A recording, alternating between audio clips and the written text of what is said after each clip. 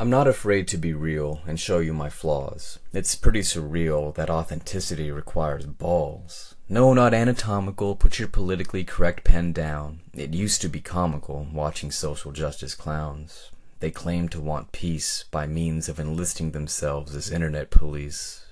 Most hearts are in the right place, but the extremists are of concern. Meritocracy they do not embrace. They care not for what you earn, nor what you deserve, or even what is meant, the way they twist your words.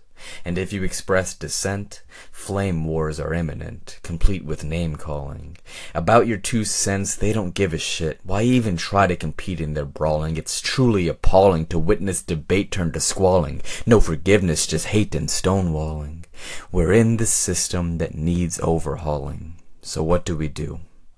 Begin with the recognition that they are human too.